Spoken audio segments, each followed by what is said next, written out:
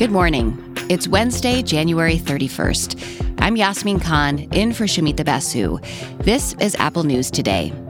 Coming up, how Trump's legal problems are money problems, the billion-dollar link between scammers and Walmart, and the practice squads that match up with the best women in college basketball.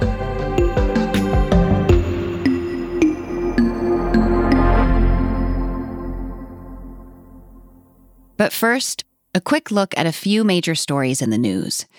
House Republicans are moving forward with an impeachment of Homeland Security Secretary Alejandro Mayorkas. The Homeland Security Committee voted after midnight, along party lines, to approve articles of impeachment over immigration policy. That sets up a vote in the full House. If that vote also goes against him, Mayorkas will be only the second cabinet secretary in history to be impeached. He's unlikely to be convicted in the Senate. In the Middle East, Hamas says it's looking at a new ceasefire proposal developed with international mediators, including the U.S., Qatar, and Egypt. It would involve a 3-stage truce, including the release of civilian hostages held in Gaza and Palestinian prisoners in Israel. NPR talked about timing of a potential deal with Qatar's Prime Minister, Mohammed bin Abdulrahman bin Jassim Al Thani. We cannot predict that is it going to have a breakthrough and will move forward very fast, or how fast it will go. It will all depend on both parties. Our aim is to finish this as soon as possible and to bring the hostages back, but to put a closure for the war as well. It's not clear whether the latest proposal would stop fighting in Gaza. Hamas wants a total withdrawal. Israel says it won't pull out troops until it wins a total victory over Hamas. Also in the region, the Iran-backed militia suspected in the recent deadly strike on U.S. troops says it's suspending attacks on American forces. The Pentagon says that won't change its plans to retaliate for the attack. President Biden says he's already decided on the response and that he doesn't want a broader conflict with Iran. I don't think we need a wider war in the Middle East. That's not what I'm looking for. Elsewhere, the UN's International Court of Justice ruled today that Russia violated some parts of a UN anti-terror treaty, but it did not order compensation as Ukraine had wanted. It's one of several cases that started before the current war in Ukraine. Kyiv accused Moscow of supporting pro-Russian separatists in Ukraine and discriminating against Ukrainians in Crimea, which Russia annexed in 2014. And a judge is striking down Tesla's multi-billion-dollar pay package for CEO Elon Musk. The stock options in the 2018 pay deal are potentially worth more than $50 billion. Shareholders sued, saying it was excessive. The case was argued in Delaware, where Tesla and many big American companies are incorporated. Musk said on his social media platform X, "Never incorporate your company in the state of Delaware."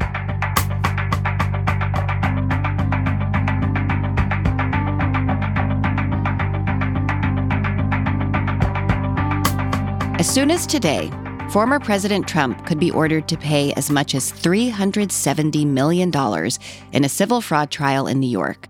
Attorney General Letitia James has accused him of lying to banks about his finances in order to secure better terms on loans. This could be a second big hit to Trump's personal finances in a matter of weeks. Just last Friday, a jury ordered Trump to pay writer E. Jean Carroll more than $83 million for defaming her. That's on top of the $5 million he was ordered to pay for sexually abusing her.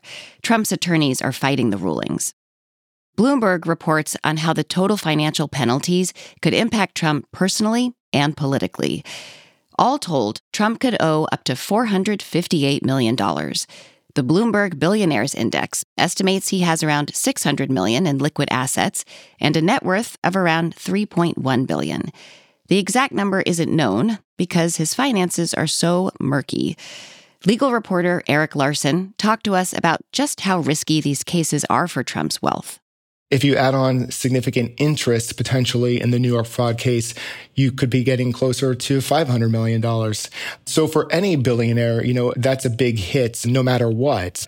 It would come out to about, without interest, about 15% of Trump's total assets.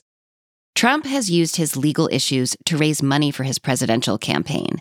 Those funds can be used to pay some legal bills, but not personal expenses, like paying damages.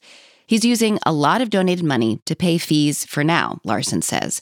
And Trump might sell assets to get more cash. His money, as you may know, is largely tied up in real estate. The upcoming civil fraud decision could also strike at the heart of Trump's carefully cultivated image as an entrepreneur. He's built his persona around his wealth and being a successful businessman here in New York. If he gets hit in 2 weeks with damage awards that eat away his cash just at this moment that he wants to show voters how successful he is, that he's invincible, it does chip away potentially at that persona. And one thing is certain, Trump's legal bills are growing. He also faces 91 criminal charges.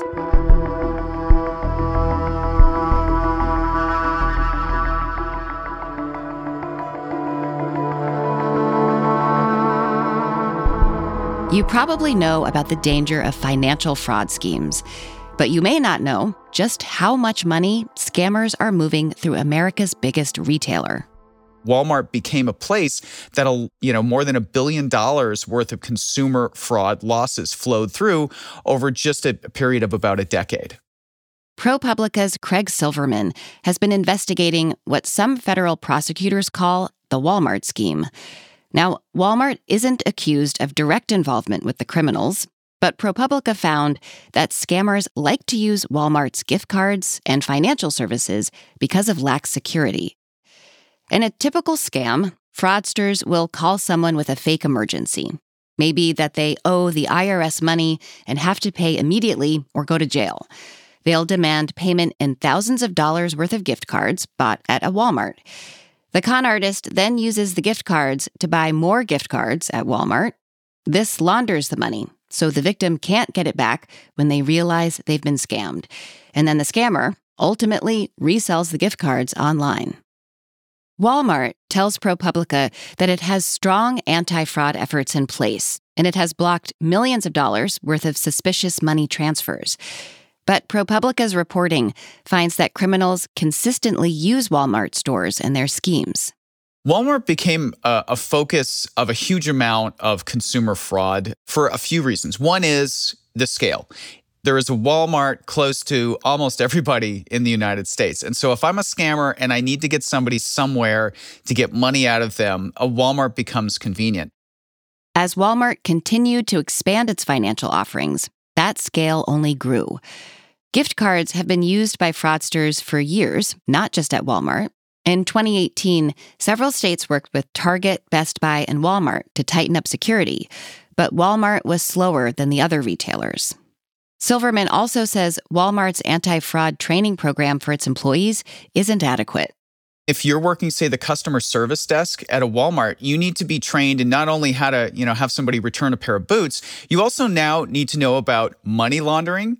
Walmart is supposed to be training its associates who are running a cash to sort of spot the signs of somebody buying gift cards in a state of duress or somebody buying a large number of gift cards.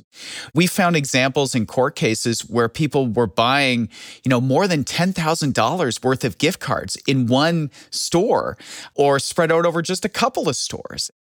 There's much more detail in this ProPublica investigation, including how a Virginia man spearheaded an operation to launder millions in gift cards.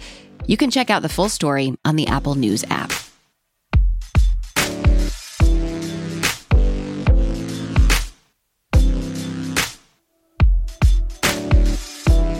Now to the world of college sports. Imagine every time you stepped onto a basketball court, you were there purely to get run over. The Athletic recently took a look at a group of players who do just that. They are the men who volunteer to practice with some of the best women on the court. These guys are skilled, but not as skilled as the players they're practicing with, like Stanford's Cameron Brink, Southern Cal's Juju Watkins, and Iowa's Caitlin Clark. The practice players study the opposing team's offense and defense, helping to prepare these college stars for what they might see in the real game. There's a whole lot of cardio and checked egos involved. Isaac Pruitt, a member of the Iowa practice squad, said that he was once guarding Clark so close that their fingers interlocked when she took a 3-point shot. She made it anyway. He described playing against her to the local publication Hawks Central. She'll hit some shots that you're just like, wow. This stuff that she hits in games, it's incredible, but I'm like, no, yeah, she's hit that on me before too. So and that's the same way with all of us practice players and managers. Caitlin Clark is currently chasing the all-time scoring record for NCAA Division I basketball and has a chance to rack up some more points tonight against Northwestern. You can find all these stories and more in the Apple News app. And if you're already listening in the News app right now, we've got a narrated article coming up next. Bloomberg Business Week looks at how Eli Lilly's new obesity treatment could become the best-selling drug of all time. If you're listening in the Podcasts app, follow Apple News Plus Narrated to find that story. And I'll be back with the news tomorrow.